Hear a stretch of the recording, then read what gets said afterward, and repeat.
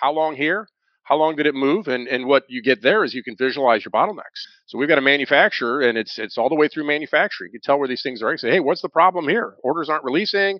Back to your approval queue. So Mark, yes, we have done some great visualizations after you visualize it and try to plan it. But to your point about architecture, that's part of the architecture as well. Is can you have analytics that kind of span over? Do you have silos? Growing a business requires a holistic approach that extends beyond sales and marketing. This approach needs alignment among people, processes, and technologies. So if you're a business owner, operations, or finance leader looking to learn growth strategies from your peers and competitors, you're tuned into the right podcast. Welcome to the WBS Podcast, where scalable growth using business systems is our number one priority. Now, here is your host, Sam Gupta. Hey everyone, welcome back to another episode of the WBS Podcast. I'm Sam Gupta, your host and principal consultant at digital transformation consulting firm Elevate IQ. If you are exploring an ERP initiative, order-to-cash processes are likely to receive the most attention as they have a lasting impact on customer experience, cash conversion cycle, and profitability. The OTC process might get completed within an ERP, or it might extend to multiple systems, handing off the process at each step. If you have a simplified business where there is always a one-to-one mapping between your orders, shipments, invoices, etc., then your problems might not be as complicated. But most businesses have a significant need for splitting and merging of various orders, batch picking, and consolidated invoicing. A streamlined OTC process could make or break your ERP implementation and your company's ability to scale. So, what are the best practices for effective order-to-cash processes and how to streamline to get the desired results? In today's episode, we invited a panel of cross-functional experts for a live interview on LinkedIn who brings significant expertise to discuss order-to-cash, business processes, and best practices. We covered many grounds, including the scope and branches that extend from order-to-cash processes. Finally, we discussed the process and architectural issues because of the process spanning multiple systems and when the documents may have a different life cycle with significant merging, consolidation, and splitting involved. With that, let's get to the conversation. Hello everyone, welcome to today's show. For today, the topic is going to be very exciting because this is the foundation of any of the ERP or digital transformation implementation. This is the backbone of the implementation, which is called order-to-cash process. If you don't have this process figured out, obviously you will have significant challenges overall in terms of profitability. You might have challenges with your implementation as well. So what we are going to do is we are going to start with everybody's intro. Chris, I am actually going to ask you to introduce yourself if you don't mind. Sure. Chris Giardini. I'm the CEO and owner of Turnkey Technologies. We've been implementing Microsoft Dynamics ERP and CRM solutions for the past 30 years, so glad to be here. Okay, amazing. Thank you so much, Chris, for the intro, and thank you so much for being here. Dave, can I ask you to introduce yourself next? Sure. Thanks, Sam. Hey, everybody. My name's Dave Chrysler, and I own an operations consulting company working with owners and leaders in manufacturing to help them create systems that reclaim their life and grow their business. So thanks for having me, Sam. Okay, amazing. Thank you so much for being here, Dave. Tom, can I ask you to introduce yourself next? Yes. Hi, Sam, and hi, everyone. My name's Tom Rotten, ERP consultant. Just recently wrapped up 4 years as CIO at Varian Medical Systems, a longtime healthcare industry executive, and really happy to be here and talk about best practices in order-to-cash. Okay, amazing. Thank you so much for being here, Tom. Michael, can I ask you to introduce yourself next?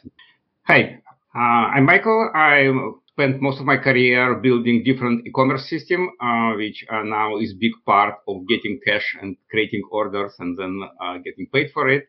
I'm happy to be here. Now I am doing consulting as part of my company, Commerce is Digital. And you are going to bring very different perspective to the panel, so I'm super excited to have you. Thank you so much for being here, Michael. Thank you for inviting. Mark, can I ask you to introduce yourself next? Yes, of course. Thanks for having me, Sam. My name is Mark Lilly. I'm president and CEO of LilyWorks. our team created manufacturing ERPs such as Profit Key and Visual Manufacturing years ago. And today we're helping manufacturers improve production performance with a dynamic production method using a tool called Protected Flow Manufacturing. Okay, amazing. And your perspective from the manufacturing, it's going to be very interesting. Thank you so much for being here, Mark. Thank you. All right. So we are going to dig into the topic now, and I am going to start with you, Chris.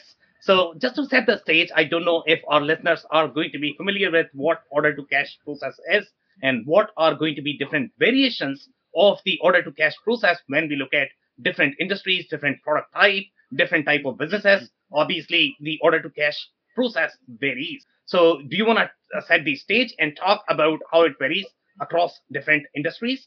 Sure. Thanks, Sam. So order to cash, again, very important part of the business, the cash part especially. But if you think by industry, as Sam pointed out, there's variations. And everybody thinks, is it a short process? Is it a long process? And I'll give you a couple of examples. And so, let's just talk about a standard distributor, someone who doesn't make product. But where does the order originate? And it could be external to your business, as opposed to somebody keying in a sales order. That's one origination point. But the order to cash process could start further away. It could start on Amazon. Someone places an order, multi-channel, coming in through an interface, through EDI. It lands in your system. And as you visualize order to cash, you really have to articulate every little stop. And part of the ambition in doing that is you want to create velocity in your order to cash process. And so the example where the order lands, what happens? Does somebody have to go look at it? Does the system automatically send it to the warehouse for somebody to pick the product and ship it? What if the product's not in stock? Does it involve procurement? So again, as you articulate those different steps, but if we focus on just a simple example for the distributor where the order shows up, can we have automation? We've got clients that have put in automation where it looks at the requested ship date, doesn't send it to the warehouse early, sends it when it should be shipped, so the guys in the warehouse don't have to think about it and they're picking it, putting it in the box. But moreover, even that process where they're doing a fulfillment and they're actually marking that line item was picked, put in the box, okay? And what happens? They've picked all the products. There could be more automation that automatically invoices that. You're like, okay, well, that's nice. But in traditional, we have all these steps. And if you think about how long it takes to get from here till somebody looks at it, sends it to the warehouse, the guy picks it up, he picks it, he puts it in the box, it goes through shipping, it gets on a truck, it goes out the door, they turn it into an invoice, they print the invoice, they mail the invoice, they wait for the check to show up. That's a long process. And again, the goal here is how do we shrink that? If you think about some of the techniques in there, even plugging in like a sales tax subscription. Great, sales tax is accurate. Okay, shipping integration, that's accurate. You've got a warehouse system. So we're picking up little steps here where we're trying to eliminate that people process. Even an automatic invoice process, if you think about how much time that saves. So let's go back to the cash part. How do we get our money quicker? Well, you can send out an invoice with a link, pay your invoice. Well, there's a way someone go to a website, push cash you. So a lot of different things, but part of it starts with visualizing it. And I think as the rest of the panel gets in here, there could be loops in your process, and I think the better you visualize it, right? Velocity. I'm a business owner. I want that cash in the bank. And we can even talk about, can I get the money up front? There's cash to order to shipping. Anyway, that's where I'll start, but hopefully that gives you some ideas of some of those step points in there as you visualize that process and try to figure out how to automate as much as possible. Absolutely love it, to be honest, the way you described. It's just awesome, and especially since you are using the term velocity, I think it's really important, and we are going to be looking at a lot of different KPIs in terms of how to optimize those steps. So I am going to have one of the clarifying questions for you, and that is going to be in terms of setting the scope. So obviously, when we look at the traditional scenario where you have just one ERP, you are going to have your order, you are going to have your shipment, you are going to have your invoice, and then you are going to be collecting the cash. That's your traditional order to cash process, right? But then you have the branches of and the way you are describing that, you could have multiple steps. For example, let's say if we talk about customer service. Now, customer service is going to be part of the order to cash process, or is it going to be different? Credit check. Yep, they're over their credit limit. So you're right. There's another fork that could be in the road of credit verification. Exactly. Right. So do you typically consider that as part of the order to cash process, these branched process that we are talking about? Do you have any insight in terms of where to draw the boundaries? Yeah, so it's another step in there, the credit approval. And if you think about workflow, and I didn't mention workflow, but workflow efficiently where the operator can pound the order in, or maybe the order showed up via EDI or via ECOM, and it automatically routes with workflow to somebody when the system knows that, hey, they're over their credit limit. So there's a lot of important information the systems have to be set up. Think about lead times on products, even payment terms, credit limits. Again, the better you use those things, I mentioned a sales job description, but the better you use those attributes and they're defined correctly, the data is going to move through clean. If you don't have credit limits, right, there's no credit checking. Credit limits are wrong, you got a different problem there. So, but yes, it is part of the process because credit limit is often hit. And a lot of people, what do I do with this? And so again, figuring out an efficient way for that transaction to be routed electronically where somebody looks at it, approves it, updates the customer's credit, or maybe they have a process in the back end where they have to get more credit data from the customer. But those are all processes that could workflow driven so people aren't moving around with paper. So again, that visualization, but that's absolutely a loop that would be considered in there. Okay, amazing. Thank you so much, Chris. So Dave, I am actually going to come to you next. And my question to you is going to be similar to what I had asked Chris. You can agree, disagree. If you have any points that you want to emphasize, what Chris has already mentioned, you can do that. But what I am really looking from you is going to be the difference in the order to cash process that you have seen across the industries. And if there are any sort of the scope boundaries in the order to cash, what is going to be part of the order to cash process and what is not going to be part of order to cash process from your experience? Yeah, thanks, Sam. From my experience, kind of much like Chris said, there is a all-encompassing kind of viewpoint to have with this, to first be able to go and departmentalize or compartmentalize and limit the boundaries of what you are ultimately trying to impact with the order to cash process. So again, from my perspective, having kind of that macro view is going to help you get to the point where if there are some boundaries you can put in there. So I'll give you one example, job shop manufacturing. When we start to take a look at some of those different twists and turns, and you asked Chris about, specifically on the customer service side, in that environment, that is one of the key components of the order to cash process because you're dealing with a lot of specifications and you've got to communicate those specifications very clearly as they're coming into you. And again, back to where Chris started with all of this, which it was brilliant, by the way, but you've got all of these incoming connection points, right? So that could generate from e-commerce. It could be, depending on what your model is, it could be from a distributor, an end user.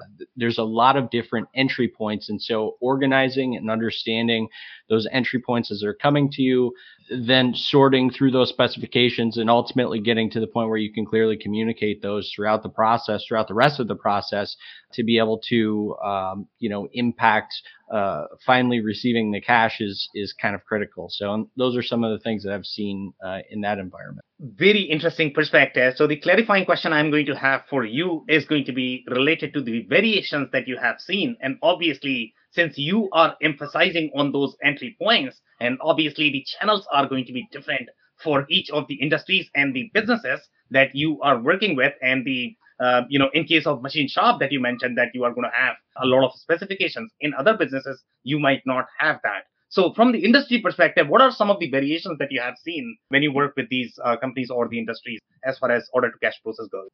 Yeah, in terms of, are you saying, could you clarify just a little bit? How the order to cash process is going to be different across different business type, because each business is unique. They are going to have unique channels. They are going to have unique workflow for the order to cash, right? So when you compare these different order to cash process, what are the differences that you have noticed and seen in your engagements? Yeah, I mean, I would say the biggest difference, again, gets back to understanding what information needs to be communicated clearly to cover the process itself, right? So in the example that I gave, having the specifications that are coming in from the incoming channels and being able to ultimately clearly communicate those out to the rest of the production. I mean, those are things that are going to be, again, touching credit, touching QA, touching the next department, which in that specific example would have been a pre-production department, planning department. All of those things ultimately are going to be able to come together to impact that process.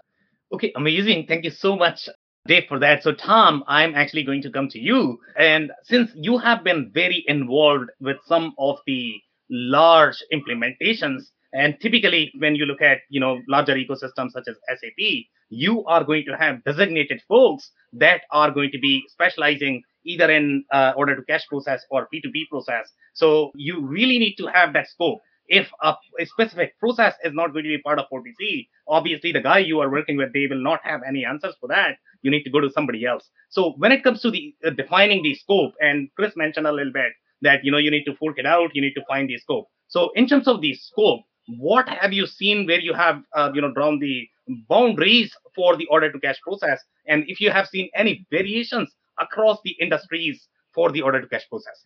Well, certainly there are many variations, and I think the team here today has spoken to a couple of them, and I could add a few more. But I think to your first question, the definition of scope for order to cash, in my mind, is really about the continuous flow that is required in order to deliver to the customer.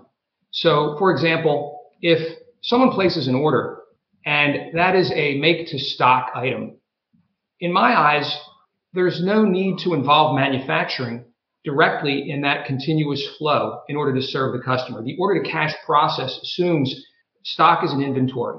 So there will be an order, there will be a delivery preparation, there will be warehousing operations, there will be shipping, there will be collections, invoicing.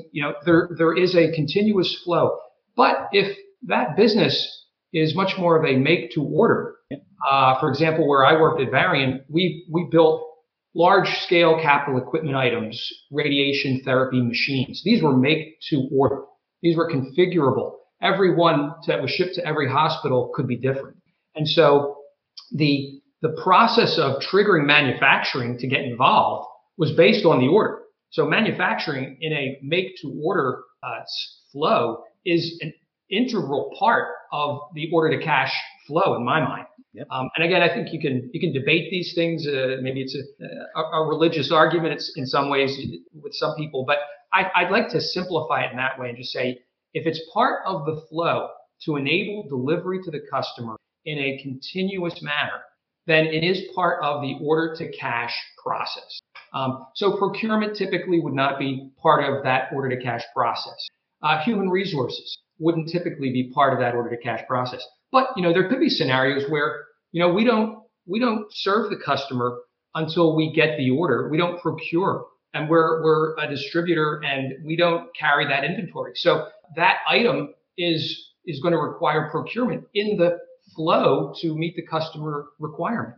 Similarly, if I have a service business and I hire based on the contracts that I make with customers, I don't have a large staff of service engineers or service providers at my beck and call. So I have a pool that I draw upon of free agents, contractors, and I bring them in. To me, then, that becomes part of the order to cash process. I get this service contract, and now I need to go get the resources in order to deliver the services. And so there's a flow, and it gets into some of the things Chris was talking about when you're really doing it well, whatever your order to cash process is, you've got a handle on the cycle times, you've minimized delays in the process, and it's a very efficient, streamlined flow.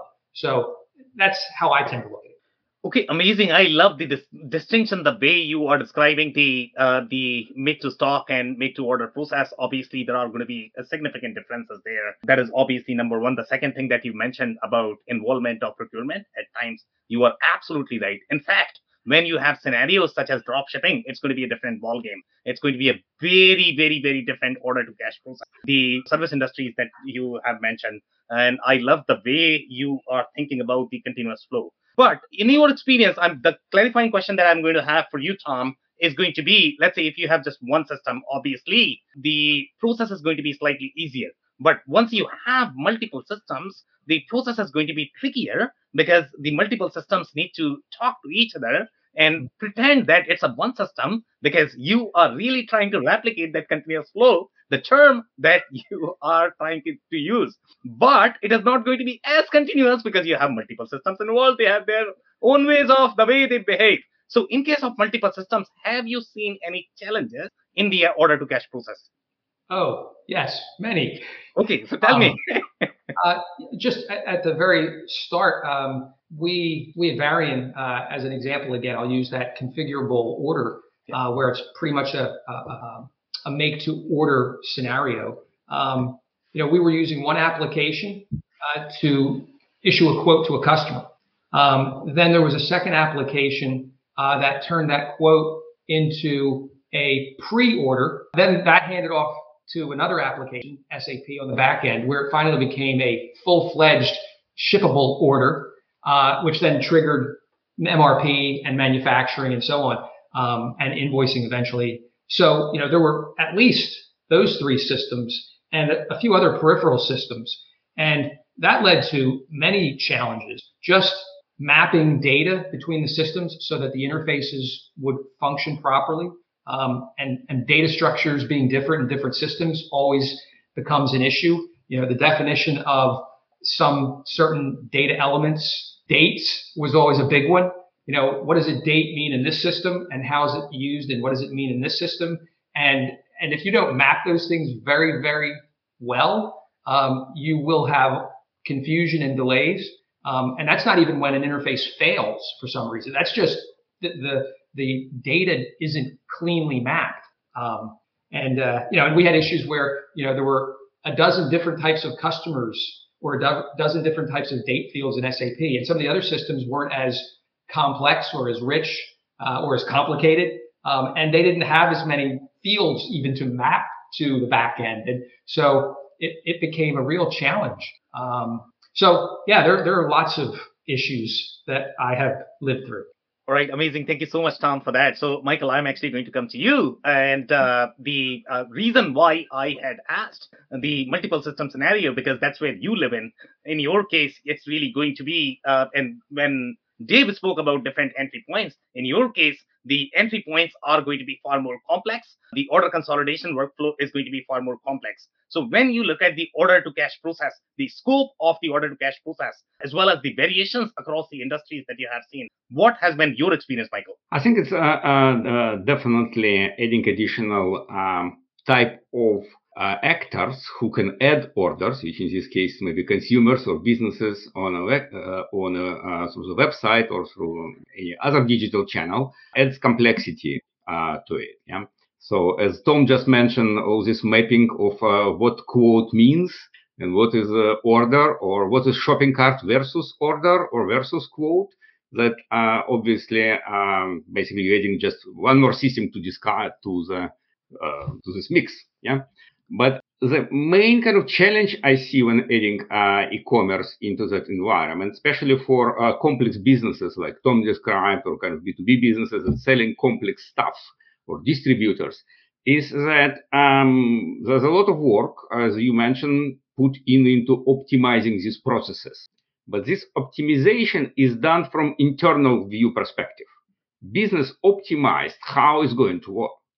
And the first thing that companies are doing, who basically just going online and starting offering their products online, they try to take the existing processes they are comfortable with and putting them online. But terminologies that you use, steps that you use, they make sense for employees, but not from consumer. And this is really what I'm saying, is really need to change your view on the system, the way you consider it, and look how your order to cash, or at least order part, looks from customer perspective. What is their journey? Are they comfortable? Do they want to follow that what you are actually using internally? Is the request for quote should be the same when you asking creating quote online versus when somebody call you an employee types this stuff in ERP or SAP or whatever system you're using. Yeah. So I think there's a big disconnect that I see between process that optimize for internal use by trained employees and then putting the process outside of your organization when you don't have trained employees, basically just the consumers or business buyers, but they're not part of your organization. They don't know your terminology. They don't know your processes. And really, they don't care. They just want to get good customer experience. Okay, so very interesting perspective. So the clarifying question I'm going to have for you is going to be, so obviously the point that you mentioned that, if you are simply trying to expose your internal processes to your to your external customers, obviously they are not going to be able with it. There could be two perspectives of why they might not be comfortable and how you might be able to solve that. One could be simply changing the terminology, which is sort of the marketing side of the problem, where you are simply rebranding, however you are positioning inside your organization versus how you are positioning externally, versus you are actually making the process changes. So have you seen any sort of process changes in case of e-commerce that needs to be reflected in your e-commerce process? Otherwise, that is going to impact your order to cash cycle from your experience. I think there's many one, and I really like what Chris mentioned, that creating visual map of this journey. Yeah.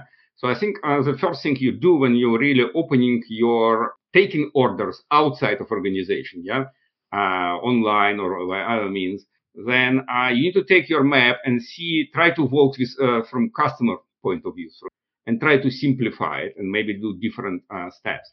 I give you an extreme example. When I was working for SAP Hybris, we were doing e-commerce system for insurance company. Again, this is an extreme complex, very complex industry. And how insurance company works? Usually, an agent comes to your home, and opens huge forms, and you start putting all your history, financial history, or whatever insurance you're buying, or your health history, and all of that. So the first thing they were trying to do online is basically customer comes to your site and having this all long form, and first field is your social insurance number. And they couldn't understand that I'm, as a consumer, just came to your site. I don't know you. I don't trust you. You haven't told me what you can do for me, and you want me to put my address and my social insurance number in. So that's is really extreme situation when your company needs to change the way how they approach selling online versus selling using the internal process and internal sales. Okay, amazing. Could not agree more. Thank you so much, Michael, for that. Chris, did you have a comment? Yeah, it just thinking about other complicated order to cash processes. I kept thinking about professional services and even WIP review. I've got a guy right now that's got 180 employees, and they're all doing timesheets, and it's a nightmare for them to get invoicing done because they've got thousands and thousands of line items, and you think about the complexities in that. And I think the other one that came to mind as I was listening is outsourced manufacturing. Yep. Well, that adds another. But interesting as and Tom stirred me, so that was all I wanted to comment. Is there's so much more complex quote to cash process out there that still haven't figured out how to make that WIP review perfect. If you think about markup and collecting comments and updates and edits, it's just pick, pack, and ship seems so easy compared to that. Okay, amazing. Thank you so much, Chris, for that. So, Mark, I'm actually going to come to you. In terms of, there are two perspectives. Number one is scope. Number two, if you have seen any variations across the industries. And since Chris mentioned about the contract manufacturing, so you are probably going to have a little bit of perspective because you bring a very manufacturing-centric view, right? So in case of contract manufacturing, obviously the order-to-cash process is going to be very different. And now, if you have your international supply chain, where contract manufacturing is overseas, now your payment processes are going to be very different. Sometimes the delay could be up to 6 months, where you might be sending the pro forma invoice, and then you might be getting goods after 6 months. That could actually jeopardize the way you actually close your business, and sometimes you need to go back and reopen your period. I don't know what you have seen, so I am looking for some of the differences in the order-to-cash cycle that you have seen across the sub-industries, as well as the scope of order-to-cash process. Sure. Well, as I mentioned, most of our, in my experience, is really in manufacturing. So sub-industries within manufacturing varies greatly too, as has been mentioned.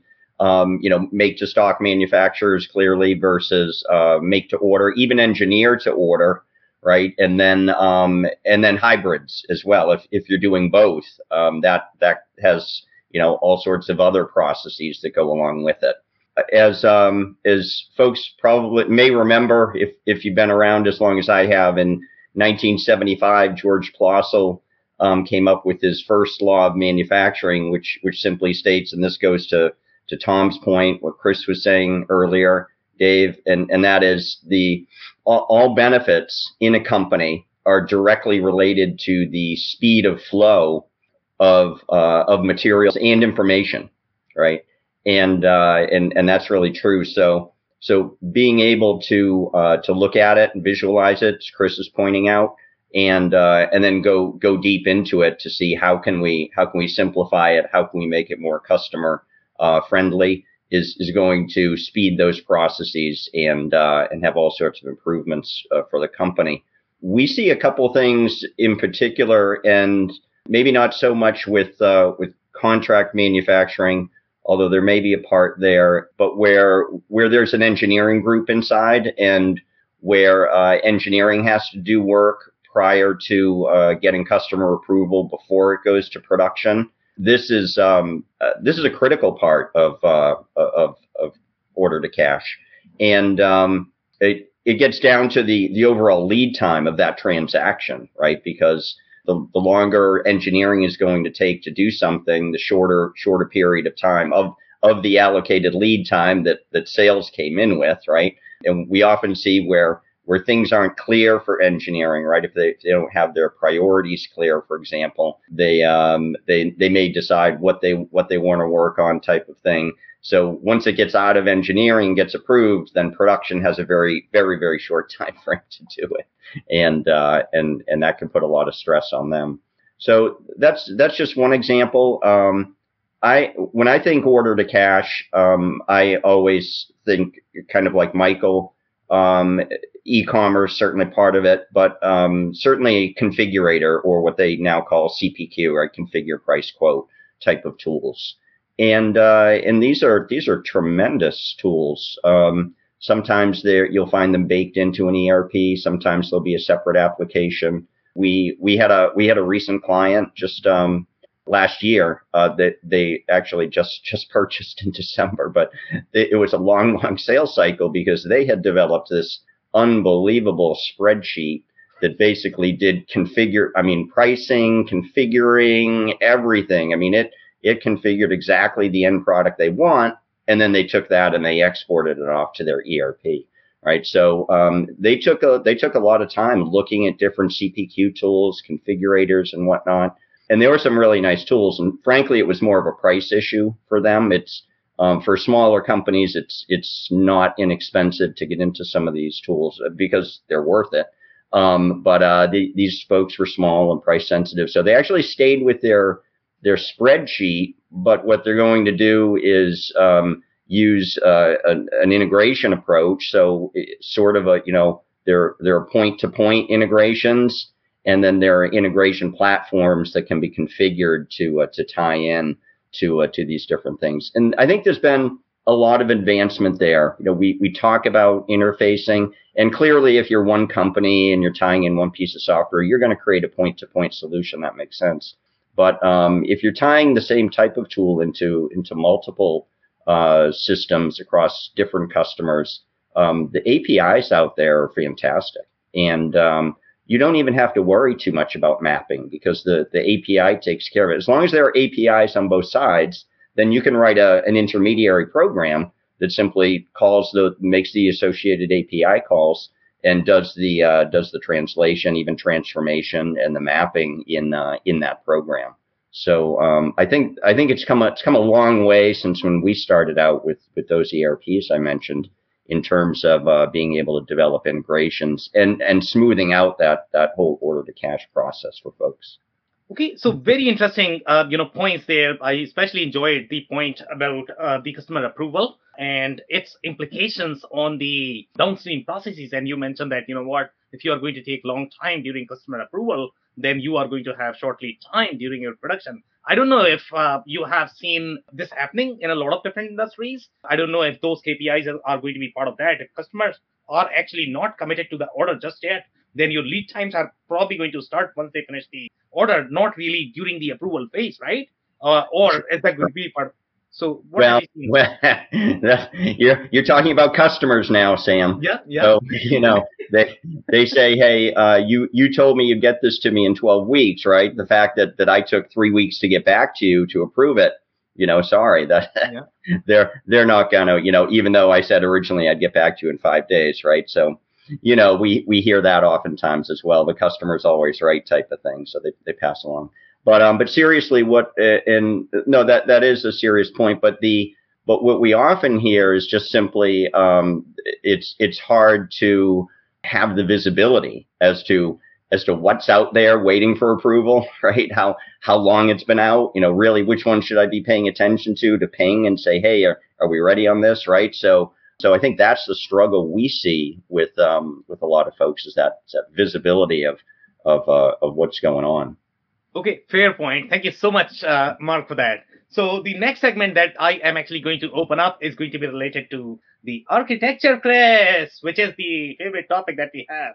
right? So, when we look at the complexity of order to cash process, so we have already discussed the scope, we have discussed the variations across the industries, but the other variation that we are going to see in the order to cash process is going to be when you have this hybrid transaction as part of your order to cash process. So when I say hybrid, meaning you have a lot of splitting and merging of the orders, splitting and merging of the shipments. If you have just one-to-one flow, you are a simple retail shop, easy peasy, no problem. But when you have the splitting and merging and you have multiple systems involved, have you seen any challenges from the architecture perspective in accommodating the consolidation scenarios, whether you are either splitting, merging, consolidating the order, invoice, or the shipment?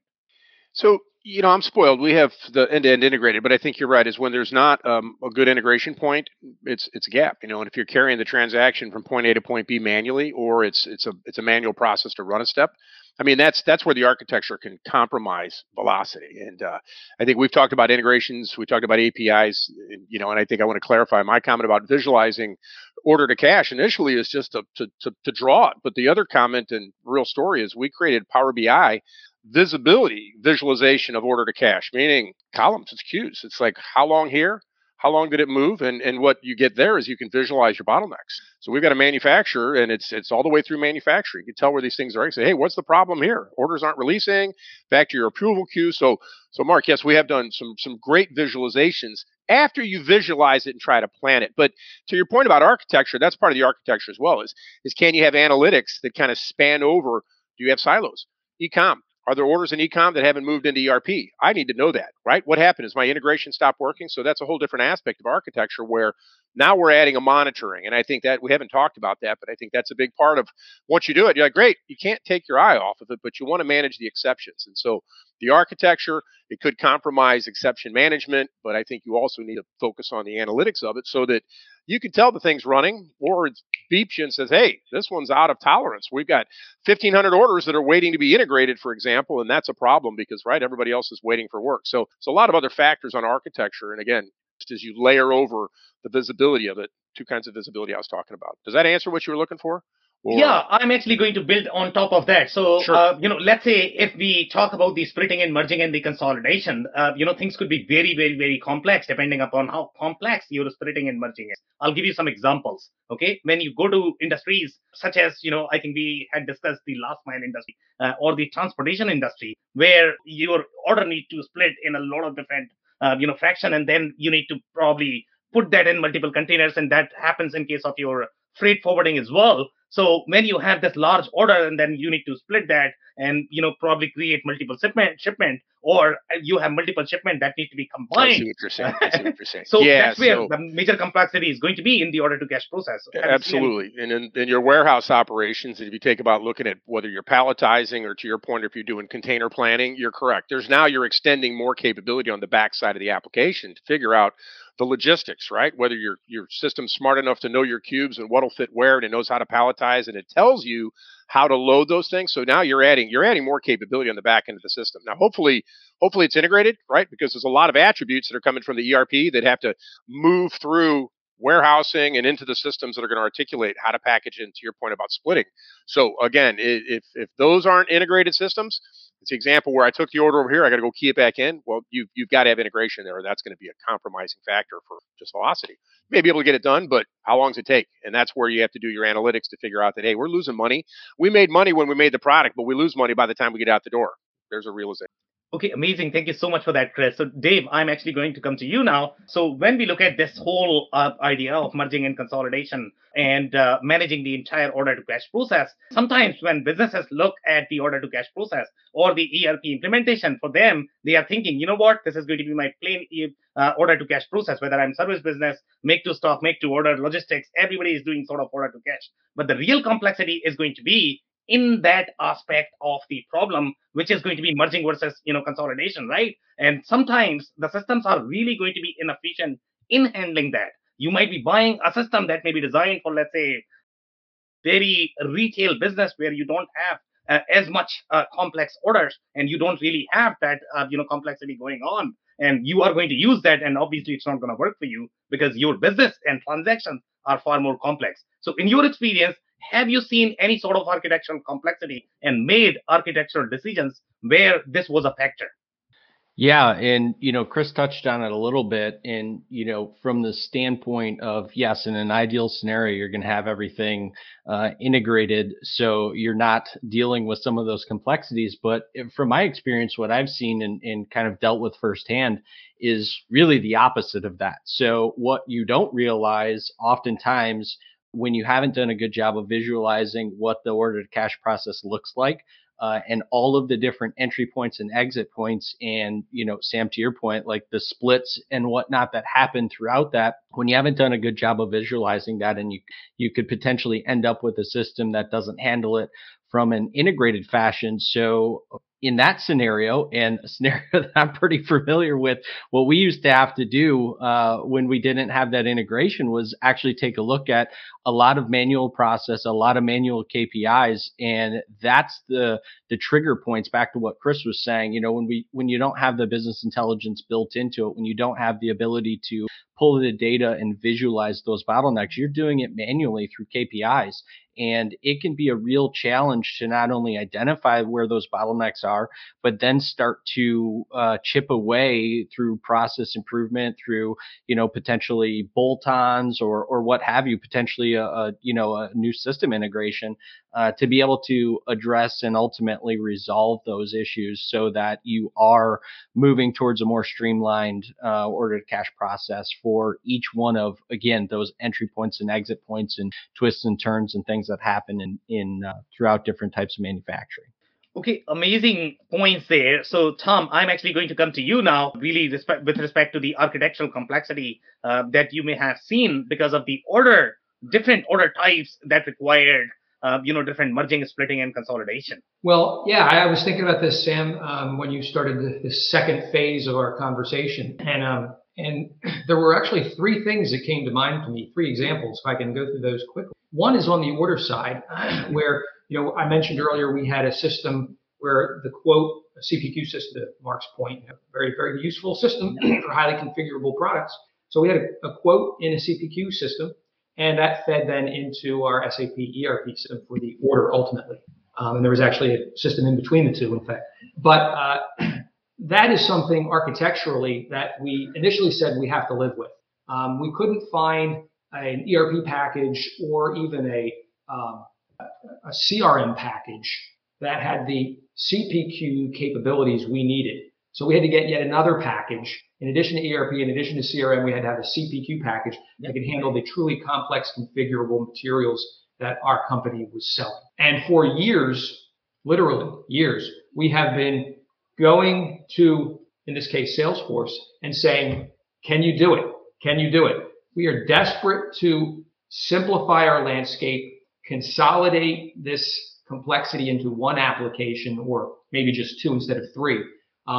And we're in the process of doing that at Varian right now. That is the big program underway right now, which is in part replace the old CPQ system, consolidate it into Salesforce. And we believe that's going to streamline things. Just as an example, new product introduction, which is a little different than quote to cash, but it's in some cases very closely related to quote to cash. You can't sell a product to a customer unless you've got the product in the system. And the complexity of doing the updates into two systems, the CPQ system, actually three, the CRM system and the SAP system, our ERP, that was a nightmare. It would take months for us to do the updates for the new products or the new features and then test them and then make them available. It was something that we said we have to resolve and get this down to weeks, if not days, for the introduction of a new product. I'm talking about when it's fully engineered, right? It's not the engineering process that's taken us this long. It's just getting the data into the system, testing it across three different platforms, just ridiculous. So that's one example. Second example is, and again, it's arguably order to cash, which is on the service side. In many cases, at Varian, like in other companies, service is a paid service. So customers may be under contract. They may not be under contract. If they're not under contract, then it's an order. They're placing an order to get some service, and they're going to pay for it. And we found that, again, due to some of the complexity of our products, on the back end service delivery, we couldn't create a work order in Salesforce that could handle the complexity, just like the original order was too complex to handle with the basics of Salesforce. And so we ended up with another package on the back end that moved from the dispatch, which was in Salesforce, where, we had a case, it needed to be resolved. The customer had, raised this issue, and we created the case. Then we sent it to the dispatch team, and they had their dispatch console, and then they assigned it to a field service engineer, and that triggered the creation of a work order. But the work order had to be closely tied to the product, and product complexity was, again, something that Salesforce couldn't handle very well, both on the front end for the quote and now on the back end for the service delivery. And so we had another package. Well, we replaced that a couple of years ago. But again, there was incredible complexity, breaks in the process. And the third thing I'll give you as an example was from an architectural point of view, where we didn't have to get a new package, but we had quotes that were being delivered to customers. And then we had our sales order and shipment and invoicing process. And on the invoice, all the way at the end, the invoice coming out of SAP looked so different from the quote coming out of the CPQ system that customers continually raised issues. There were lots of disputes, lots of confusion, delays to our collections, and frankly, bleeding of revenue and margin because of concessions that we would make due to some of those confusions. And we ended up saying, again, architecturally, we can't get rid of CRM, we can't get rid of ERP, but what we can do is we can take the invoice and say, we're going to do the entire customer-facing piece in the CRM layer.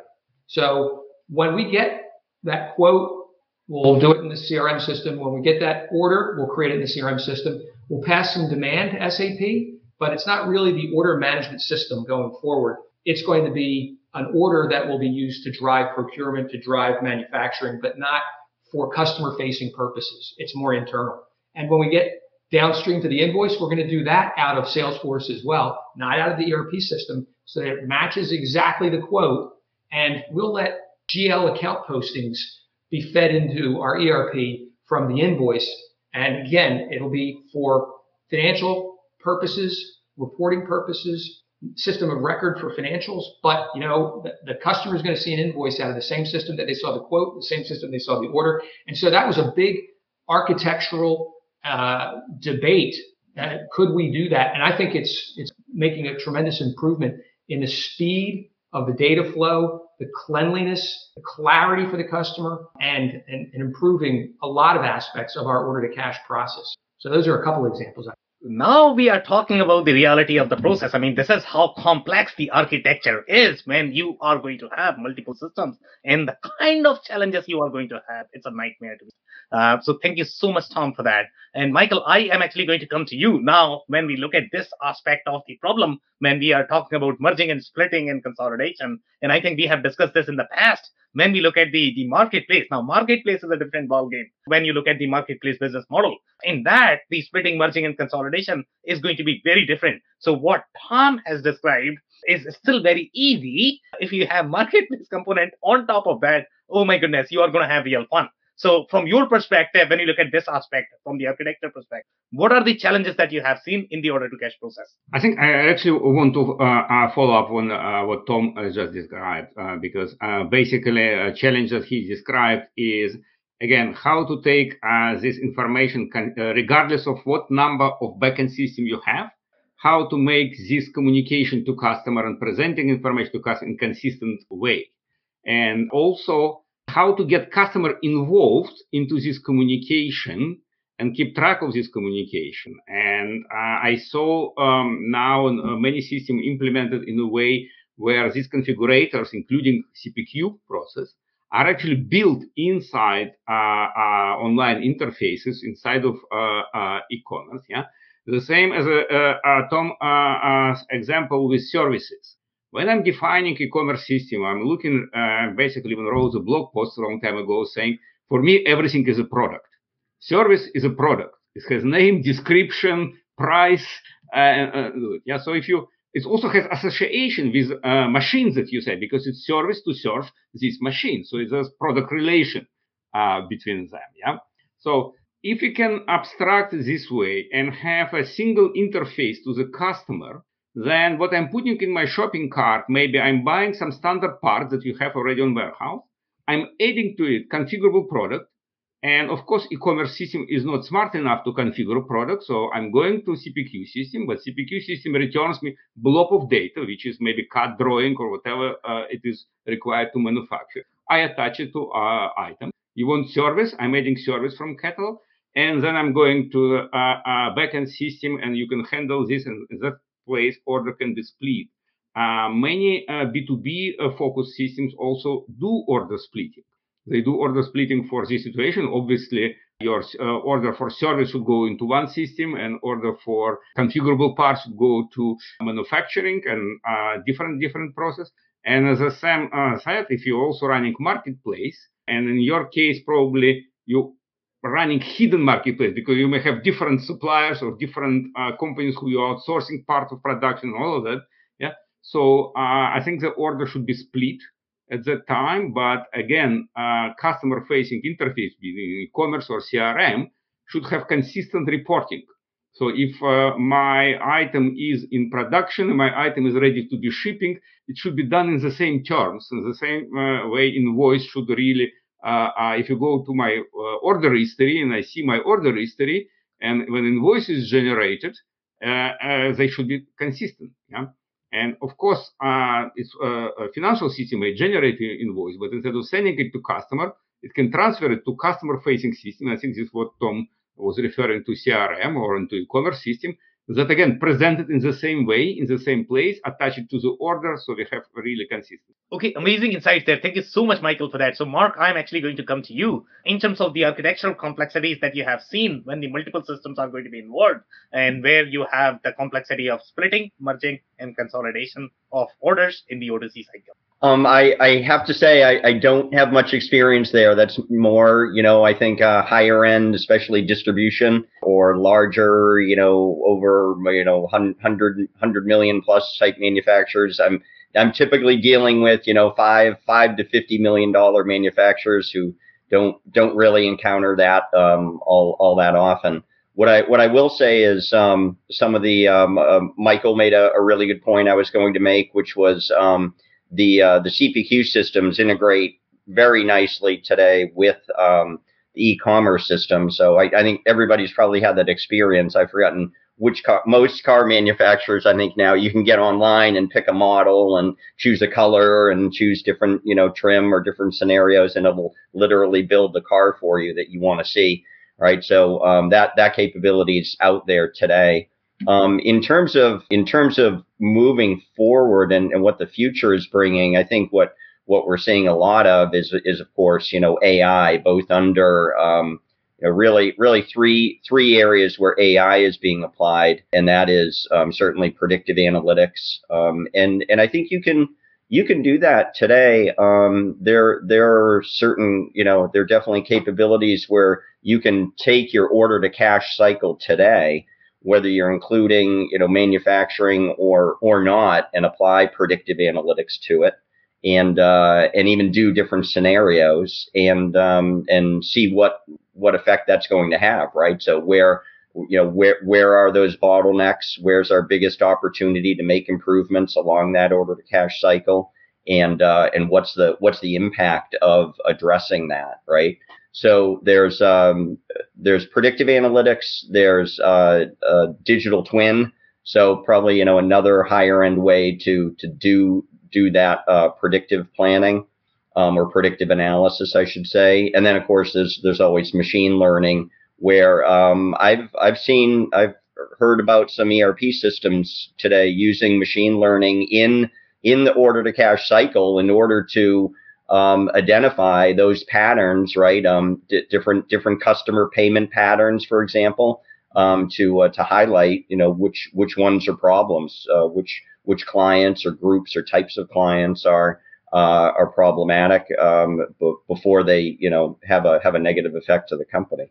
Okay, amazing insights here. So, Chris brought in Power BI for just analyzing the funnel. Now we have machine learning as well. That is going to be so cool. Thank you so much, Mark, for that. So at this point of time, the only thing we can take is going to be the closing advice. Chris, I am going to start with you. What would be your closing advice? So Yeah, as you visualize your quote to cash process, come back and look at where you can automate. Business process automation. If you've got people making decisions, and to Mark's point, AI is involved in our applications in helping on credit checking. So if you take a person out of the loop, just like the auto invoice, just think about it. You can save a lot of money, a lot of time, and it's the same thing on payments. You don't need a person putting checks in the bank. Let them do it themselves. So a lot of advantages. Thank you.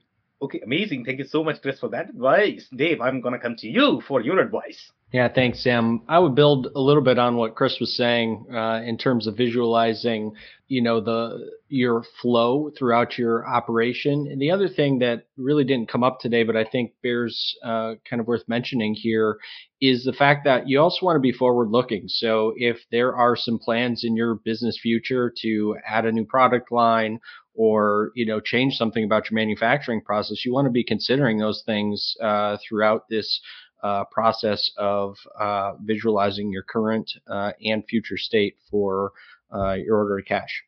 Okay, amazing advice there. Thank you so much, Dave, for that. Tom, I'm going to come to you for your advice, please. Well, this panel and talk was entitled, in part, Best Practices, right? Best Practices in OT.